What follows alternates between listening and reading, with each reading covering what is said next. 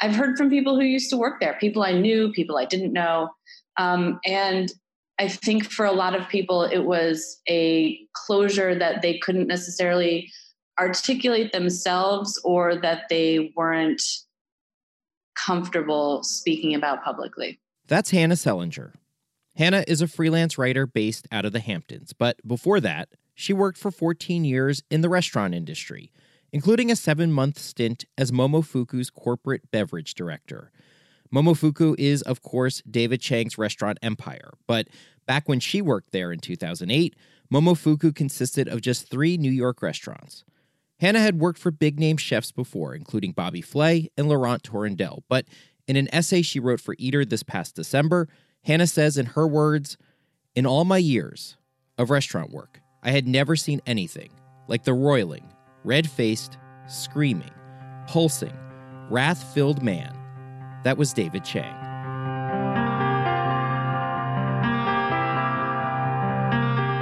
You say you wrote the essay in part because you saw so many of Dave's peers being held accountable for similar behavior while he seemingly got a pass. Yeah, that was sort of the impetus. I started working on it the same week that Peter Meehan, whom I also had known, left the Los Angeles Times. And it kind of occurred to me that all of these people who were circulating, Ken Friedman was a friend of his, Mario Batali, and Peter, who was in the restaurant pretty much nightly, were sort of being held accountable for things that they had done. And I didn't feel like Dave was. If you haven't read her Eater essay, you should. There's a link to it in this podcast episode's description. There are some very disturbing allegations made against Chang and his business partner and chief operating officer at the time, Drew Salmon. Hannah goes into much greater detail and context than I can in summarizing here, but I will share a few notable moments in case you're not familiar with her story. There was the time she witnessed a young line cook berated by Dave for cooking a pre-shift family meal he did not enjoy. Dave screaming, "I will scalp you. I will murder your fucking family."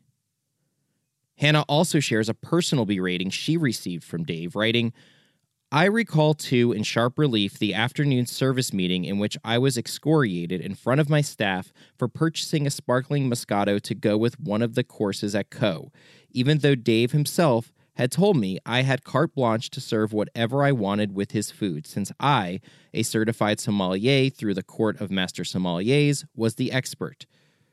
Who the fuck told you that you could buy this?" he screamed. "Who the fuck do you think you are?" And then there was the time Drew called Hannah into his office early in her Momofuku tenure to ask if she was a, quote, chef fucker, the kind of person who goes around trying to fuck famous chefs.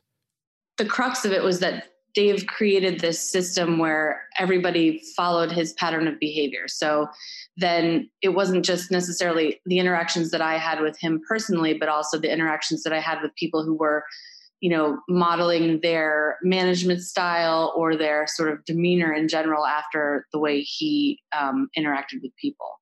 There is nothing new about David Chang's temper, but what makes Hannah's stories resonate is this is the first time we've heard these stories in the media from a source other than Chang. Hearing the victim's voice, the victim's perspective, it drives home the power dynamic that's at play in these moments and how toxic cultures are created in workplaces. Hannah wrote the essay in part as a review of Dave's memoir, Eat a Peach, which came out last year. Dave cops to a lot in Eat a Peach. The book can be startling at times. Dave comes across reflective and contrite about the pain he's caused. It feels very raw, very honest. And that's where Dave has built so much of his reputation and goodwill. But Hannah's perspective shows what Dave has chosen to omit. He's not lying to his audience, but he is editing. One notable omission, Drew Salmon. As Hannah points out, Dave and Drew worked closely together for more than a decade at the top of Momofuku's food chain. Yet, in the entire book, Drew's name never comes up once.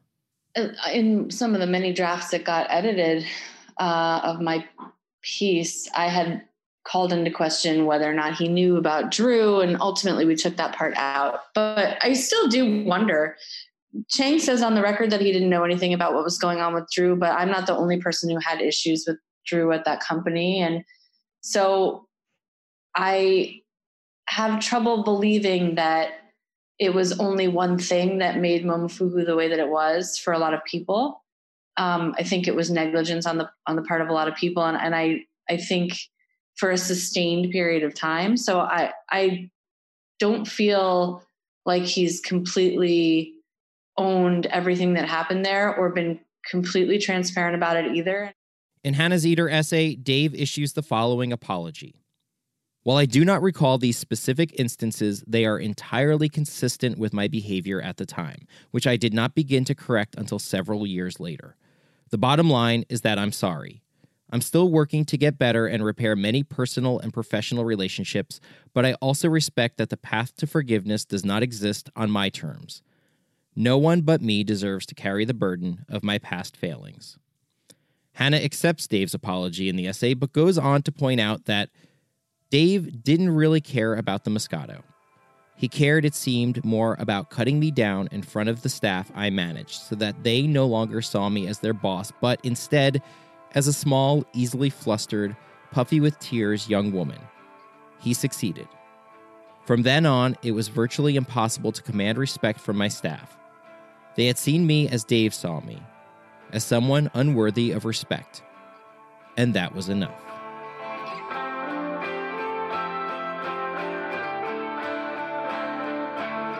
Over the course of the next half hour, Hannah and I discuss how and why Dave has avoided any major backlash for his toxic behavior over the years, the sort of backlash we've seen effectively cancel so many of his Food World peers.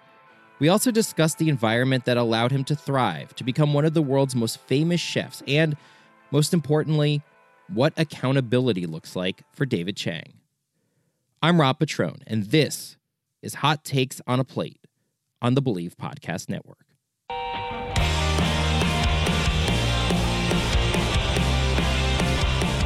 Yeah, I had read the book, Eat a Peach, before you put out the essay, and I skimmed through it a second time before having this chat with you. And the takeaway was that, he is very likable in his memoir because he feels real. Even when he mentions transgressions, like, gesticulating wildly with a knife during a heated moment, it feels like he's talking about a different person. Yeah, I think that's some of the artful framing of the memoir, to be honest with you. But that's not to say that Dave is not a charming person in real life, because I think he is. And I don't dislike him as a person, and I didn't dislike him. I went out drinking. You say that right. in the essay. Yeah, right. But that's part of the confusion of human behavior anyway, right? Like, no one is all one thing. And I don't think Dave is all one thing either. I do think that the memoir had intent. I think any writing that any writer undertakes has purpose. And, if it's thoughtful and well done, then it's not just writing on a page. There's a structure to it. And I think Chang knew that he wanted some sort of absolution. So I don't think it was unintentional to sort of paint himself as this third party that he's, looking down on and talking about. It also takes some of the shock and the sting out of the moments, because he did write about moments in the book that were volatile, but it takes some of the sting out of them when you've heard similar before. And when there's so many moments, you can't focus on just one. You're left with this sort of like knowing that something is bad, but it feels a little abstract. And then, you're assured at the end that it's being fixed.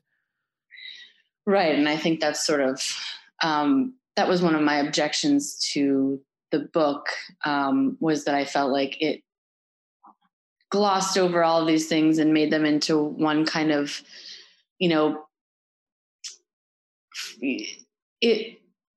there was sort of, he creates this situation in which he's not necessarily not accountable, but he has turned all of these situations into one larger conflict. And it's hard to feel the passion of how terrible each single scenario is when you see it that way. But you see, this is the challenge, right? Like, this is like, I could see you even kind of struggling with your words on this. This is the challenge we all face when we judge people in general. I mean, you got to know the guy to an extent, and you're even having a hard time sort of parsing through the good, the bad, and the ugly.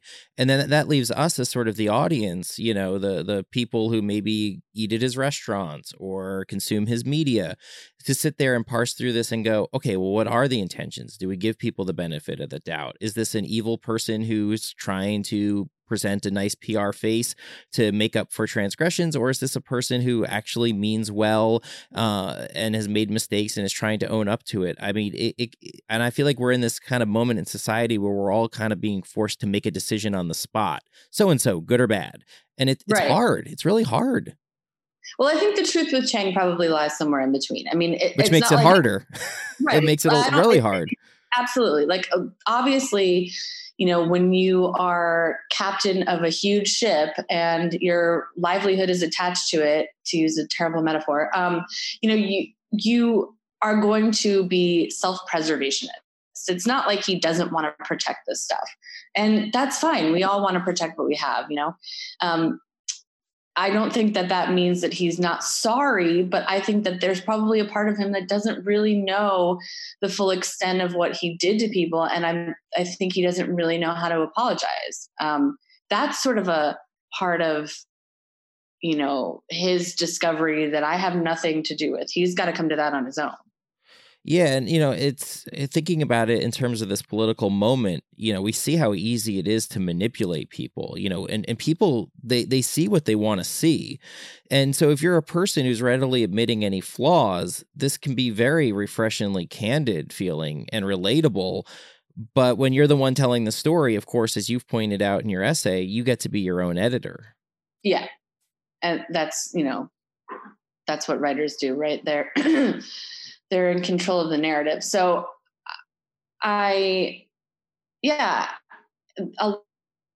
before my piece came out, obviously had been tracking what people were saying about the book, and it had, you know, it actually hadn't gone as sort of viral as I thought it would. I mean, I thought more people would read it. I didn't hear a ton of press about it. There were some reviews, but the feedback I got in general from people who read the book out of context was that he was sort of a hero for owning the behavior. But that was, for a lot of people, a very surface level view because they didn't know more about what was going on in the actual business.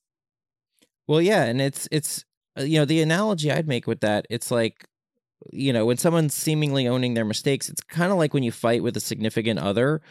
And instead of getting defensive, they say, yeah, you're right. Like, where are you left to go from there? You know, it's like, even when you have the right to attack someone because they're wrong, it's hard to do so when they're agreeing with you. Even if you know that the argument isn't over.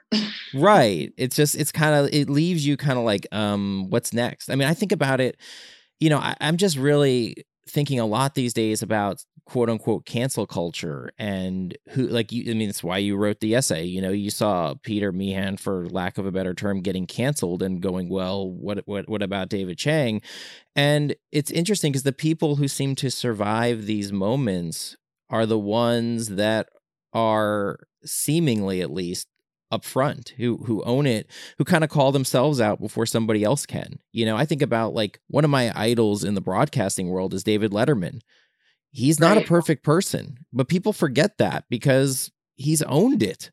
You know, he says, yeah, that was me. I'm so sorry. And it's like, how do you fight that? Right on the air with it. Yeah. How do you fight that? Like, you know, it's also a power struggle. I mean, I had discussed, I haven't heard from Dave, but he obviously knew the piece was coming out probably about a month beforehand, because we started asking for on the record responses probably about a month before the piece actually came out. So he knew. And he didn't know the full context of the piece, but he knew enough to know that it was going to be a long form piece detailing my experience at Momofuku. And he had to basically respond to, you know, did he remember me? He talked to my editors for quite a while. The sense that I got from my editors after the first couple of phone calls was that at some point he would reach out to me to talk. I haven't, but I mean, and then did you hope he would? Not necessarily. I think what I thought was that it was very possible for him to want to have a public conversation, like something on his podcast. And my feeling about that would be that I wouldn't want to do that, because that sort of disrupts the power that I've established in the essay. Chang gets to have his voice heard all the time. And it exploits your position. Yeah. I mean, then I'm walking into his den, right? Then he's the one with the power again. It's not like I wield a ton of power in this situation, but this is one example where people, and consider me the exemplar for other people who used to work for him. We get a voice when the person in power has had a voice for a really long time. I don't necessarily want to disrupt that, what I've established there. Well, it's interesting. I actually just literally on my phone as we were talking pulled up Twitter because I was curious. I've been kind of tracking David Chang on Twitter, a guy who used to be very vocal on Twitter. He hasn't tweeted anything since December 20th. And I know. And he knew it was coming out the 21st. So literally he has been he's put a couple things that have been very benign on Instagram, but he's gone, for a guy who's very, very, very vocal on social media, it's been radio silence since this happened. Yes. Yes. I'm still pretty sure he will reach out to me. I think he was waiting for everything to die down. And I should say, like, the fact that I haven't heard from him is not like a condemnation. I'm sure he needed time to process it. This happened right before the holidays. Could lawyers be behind that too? Do you think it stretches in that direction? I'm not worried about legal. But do you think he is? I mean, I only he knows how much he was involved in, right? Like, he claims he didn't know about am I allowed to swear on here? Yeah, go ahead. He claims that he didn't know about the chef fucker comment, for instance. I don't know that that's possible. It opens doors to what else happened during the time at the 12 years that I wasn't at Momofuku, right? There were things that happened, I'm sure, with other people. So he could have also read my piece and thought, I didn't know about all of this stuff. What else did I not know about? There's so many permutations that are possible with something like this. It's not possible for me to say. I don't know that he has legal liability. It doesn't from me, but maybe from other people. That's possible. I don't know. I mean, you mentioned in the story the non-disclosure agreements that people have to sign. Did you have to sign one when you were at Momofuku, or was that before that was a thing? It was before, and also okay. My parents. Well, my father's since died, but both my parents are attorneys or were attorneys. So I can't imagine myself being in any situation, even when I was much younger, where I would have signed an NDA. I mean, they would have told me not to. But it's interesting because he used an NDA to shield himself from the Peter Meehan situation when it broke with Lucky Peach, and the fact that Peter Meehan was, fired from his job as editor of a food editor at the LA Times for, transgressions. And he basically wouldn't speak about it because he said, well, I have an NDA and I can't.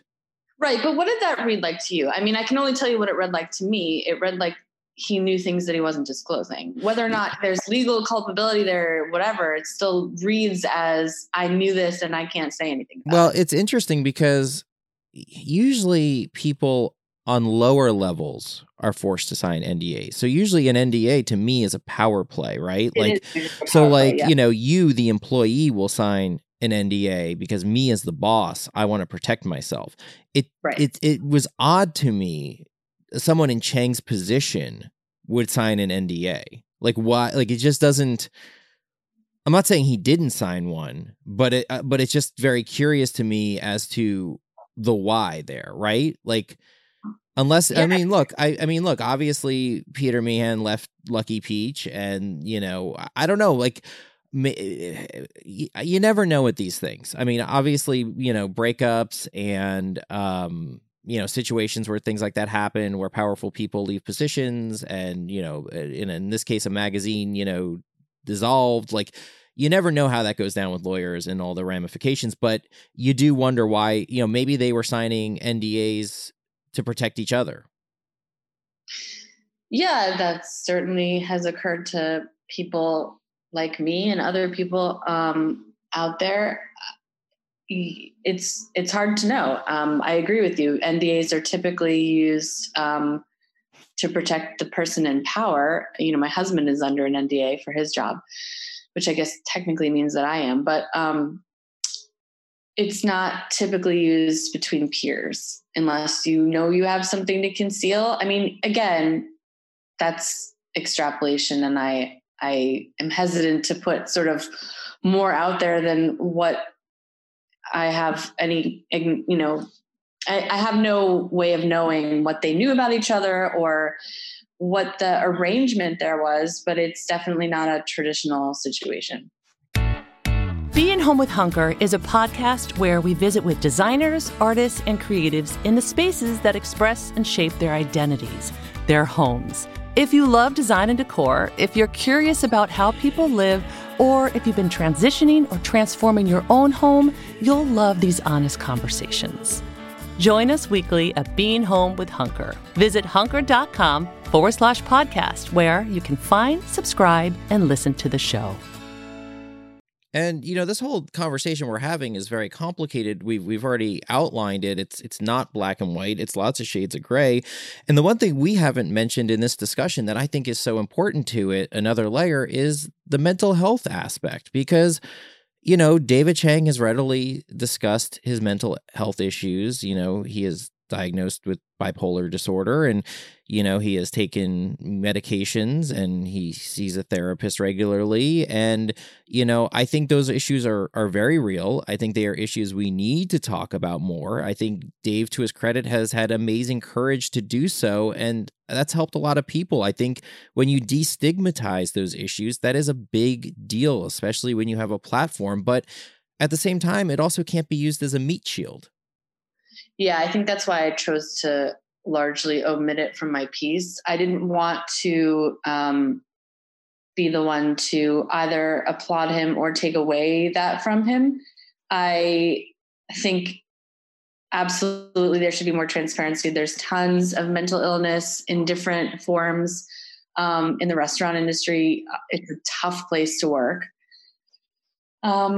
But yeah, there are plenty of people with bipolar disorder, people who I've known in my own life who don't have the same behavioral patterns. So it's still, it's what you do with it. And I'm not attempting to victim blame him at all, but this is what makes it hard. This is why I right. wanted to talk to you, because it's like, look, these problems are real, but where do you draw the line, right? Like where is the line? Because obviously if you have a mental illness, it doesn't let you murder people. And I'm not saying obviously he murdered anyone, but this is the point I'm kind of, but this is sort of the line, it's like, what's the punishment? What's too much? What's not enough? Like I think we were too accepting probably of certain behavior in the past, and now in some ways, maybe in some cases, we're too intolerant, in terms of a course correction, but Dave is sort of an exception to that intolerance. Yeah, for a lot of people, I think he always, I say it in my work, right? His entree into the public scene, if you want to call it via the New Yorker, from the McFackwar profile, and he was known before that, but that was really his most public piece at that time. He is upfront with his anger from the very beginning. So there's never a point in the construction of David Chang as celebrity that omits that part of his personality. It's not like you can say, Ken Friedman seemed really great, but as it turns out, he had a rape room on the third floor of the Spotted Pig. There was nothing I shouldn't say untoward, but there was nothing hidden about this, because it was always part of the persona that he created. And so when we talk about how the public accepts it or even embraces it in some ways, it's because the only David Chang they have ever known is the one that was created around this sort of mythology of anger. To separate him from that is to sort of separate who he is from who he is. And that's how he became lionized in the first place. So it's hard for people to understand that the cultural cachet of all of that had real and lasting damage for a lot of people. You know, and I wonder with the media reaction, you kind of hit on it earlier. You were talking about how while it was well received, the essay, I noticed there wasn't a lot of chatter among the usual food media people who chatter about literally everything on Twitter. You know, we're talking about cast iron pans and other nonsense and every little scandal, and everybody's jumping in. And with the Chang one, it was a lot of crickets from a lot of big name people at the very beginning, at least. And, you know, it makes me wonder why. Like, do you think people are afraid to challenge him? Do you think it's that maybe they sort of feel guilty that they created this sort of thing in the first place? Or do you think it's just that it's a kind of an incestuous world where a lot of these people are his friends at this point?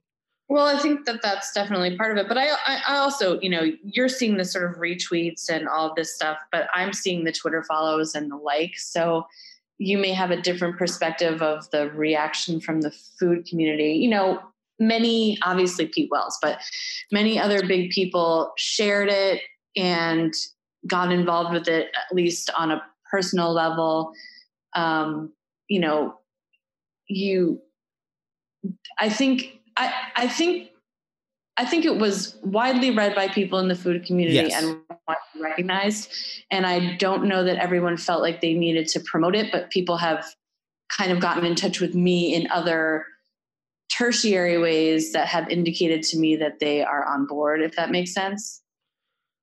So, like, the reaction from them has been in agreement, or no, there hasn't been any kind of, I don't know. I mean, I have to assume that, and this is, again, extrapolation, but I have to assume that if, like, a major food player in the food world reads my piece and then follows me on Twitter, that is a validation of my work. It could also be, you know, again, I'm not trying to deny that, but, you know, I think some people also, they like, for lack of a better term, a good car wreck, you know, or they're just interested. Yeah. I try not to assume, you know, when someone follows me, they're following me because they like me. They might be following me because they're you know, kind of want to see what's next, if you will. You know, I just think it's interesting because a lot of those people who are quick to give up opinions did not give up opinions on this one. Who are you referring to? That's what I'm really curious about. I don't want to call out names specifically. Okay. I know that's chicken shit of me. But there's an echo chamber with food media, right? And so a lot of times when a big story breaks, everybody writes about it then. You know, I think about like the squirrel situation, right? Like everybody jumped on that story, every outlet. And with this one, there wasn't, you know, Pete Wells did weeks later, but there wasn't a lot of jumping on it. You know, some of these people had personal relationships with Chang, right. But then for other people, like, you know, I have an editor at Eater who worked for him for several years. I always thought that they had a good relationship, and she tweeted the piece and promoted the piece and talked to me about the piece. So there were surprises. And give Eater credit, by the way, because Eater works with Chang in the sense that they, you know, like he does, you know, he's got a production arm that's working with Eater in conjunction with Hulu. Like they like that's a working relationship that they put on the line to put this out. They were great to work with. I can't speak highly enough about them. I mean, I had a very unique editorial situation with them. I went to them with an essay that was already written, partly written. And then we worked together as a collaborative team, me and basically 2 editors, for 4 months to get it to the point where it was to go out. And they increased my pay twice without me even asking. I mean, they were just an incredible team of people to work with. They did so much due diligence on, you know, background to make sure that I was protected and that my story was protected. They contacted my sources and really talked to my source, because I had some corroborating sources for things like the chef fucker comment. There had been people that I told contemporaneously, which is what made it okay for us to print that. So they really did an unbelievable job. And I was nervous, I think, when I was shopping the piece to begin with, because I shopped it through a bunch of outlets, that every person I told was a liability because they would have some relationship with Dave.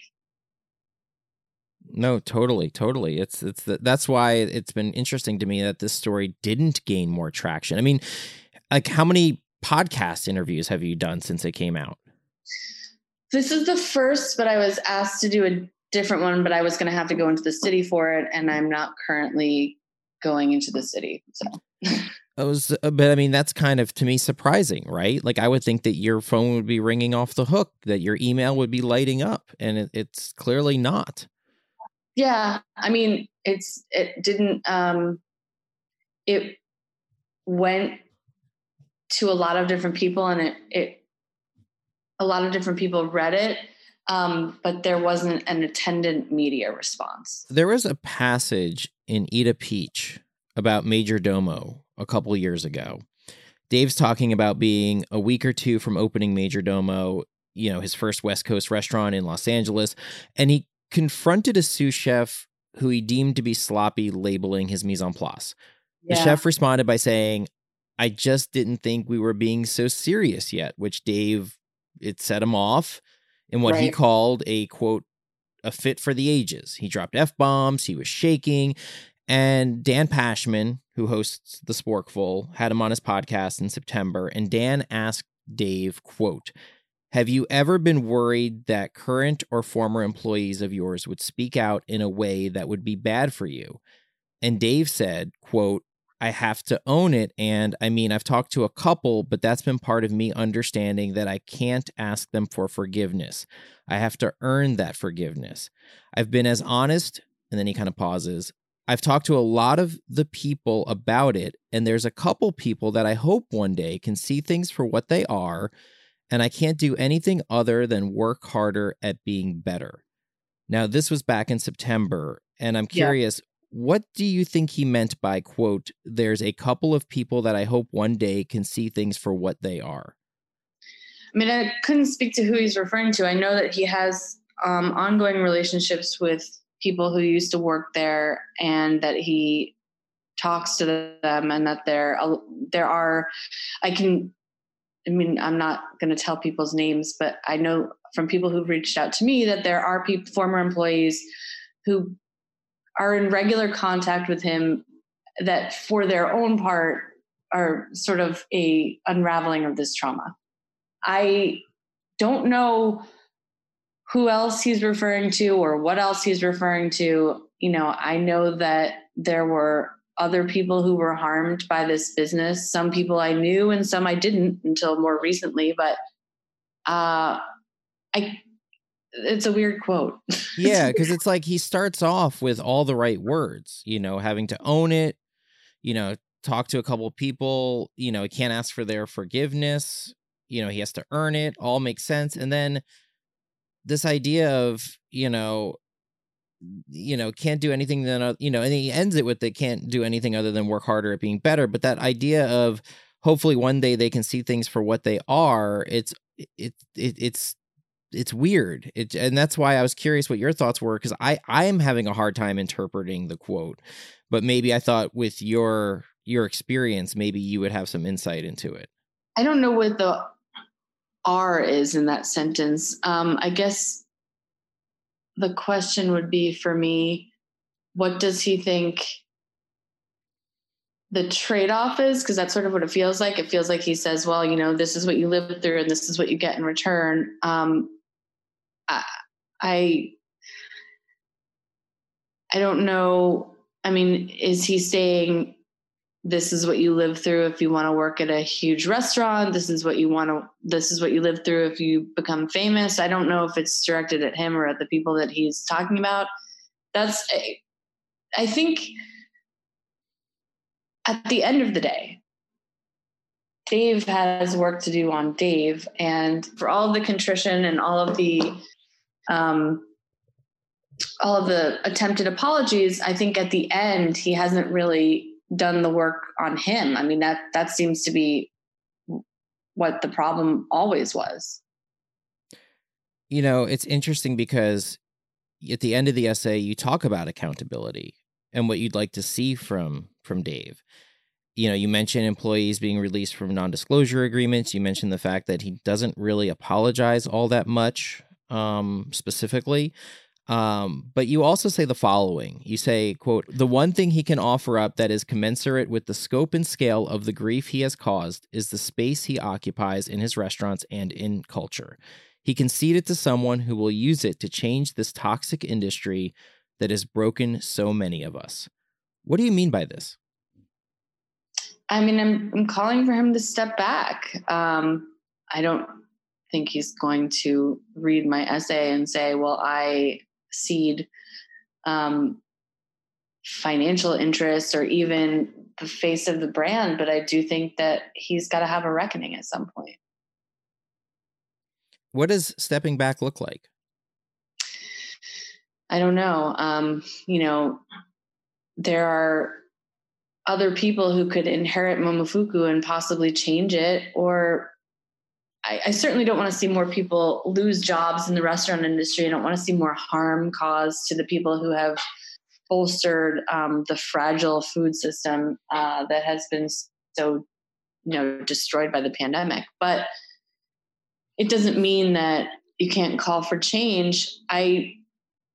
When I worked at Momofuku, obviously Dave was in the kitchen every single day. So I'm sure that the structure of the business is different, but I can't say that the culture is different. I don't know the answer to that. And you acknowledge that in the essay. You know, you acknowledge that a lot may have changed. You don't work there anymore. But I'm curious with this, you know, when you talk about kind of stepping back, like, do you think he should have these media platforms? Do you think he should be as vocal?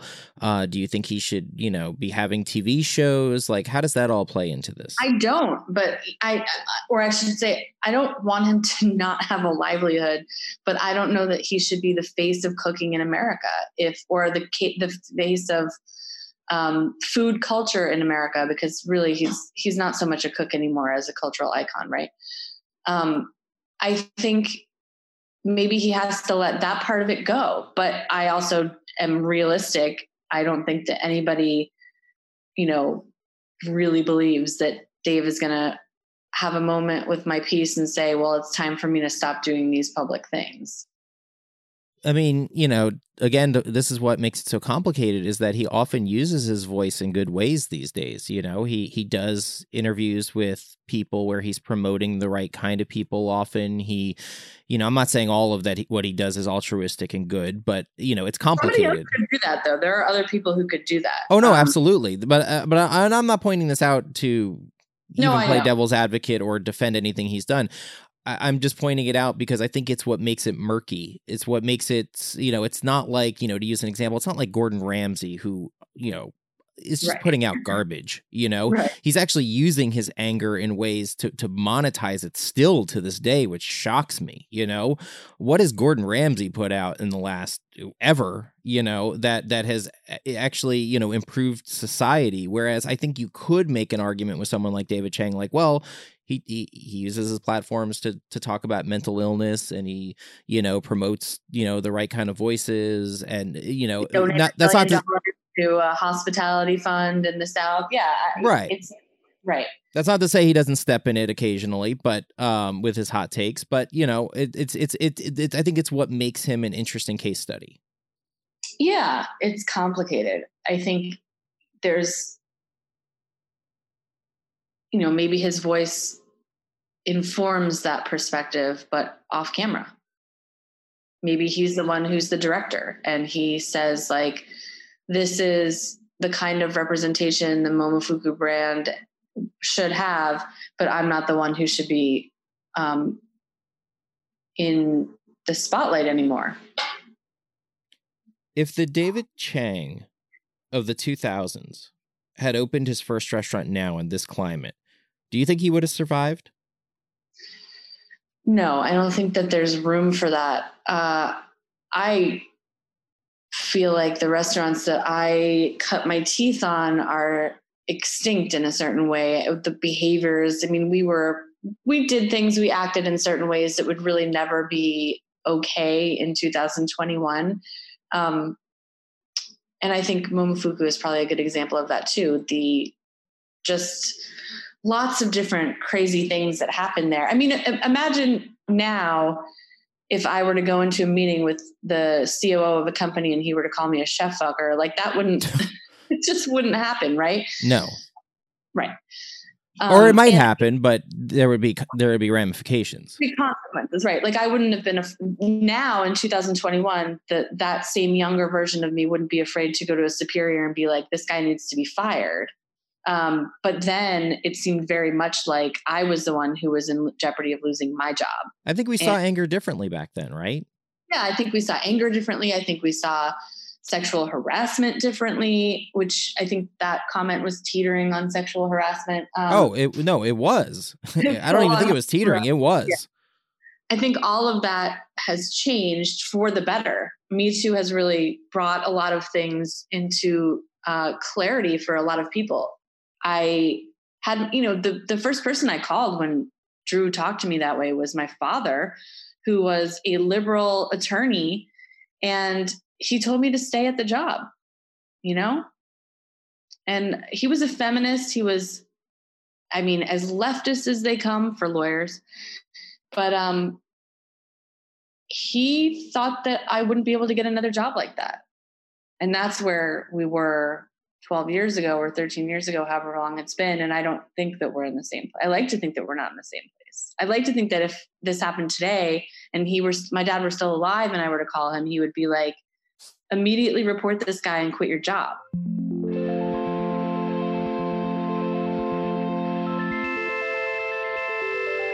Can progress be two seemingly different things at once? Can it be creating safe workplaces where employees have a voice while also allowing powerful people the room to change and grow as people, to rehabilitate? Maybe, but that rehabilitation involves trust and accountability. It's hard to judge people we don't know and even people we do know because often we don't know them well enough to accurately know their intentions. Then again, do intentions matter when people are hurt? It's tricky. Dave has done a lot of work to right his wrongs, but he still has more to do. What do you think? Let me know on social media at Rob Petrone TV on Instagram, Twitter, and Facebook. You can also leave a comment on our Apple Podcasts show page. And while you're there, please rate the show. 5 stars, of course. And make sure to subscribe or follow Hot Takes on a Plate wherever you listen to podcasts so you never miss an episode. Not all episodes are as serious as this one. We go back and forth between fun food debates and introspective and timely interviews with some of the most interesting people in the culinary world. Make sure to check our back catalog if you like what you heard here. Hot Takes on a Plate is part of the Believe Podcast Network. Check them out at BLEAV.com. I'm Rob Petrone. Until next time, ciao.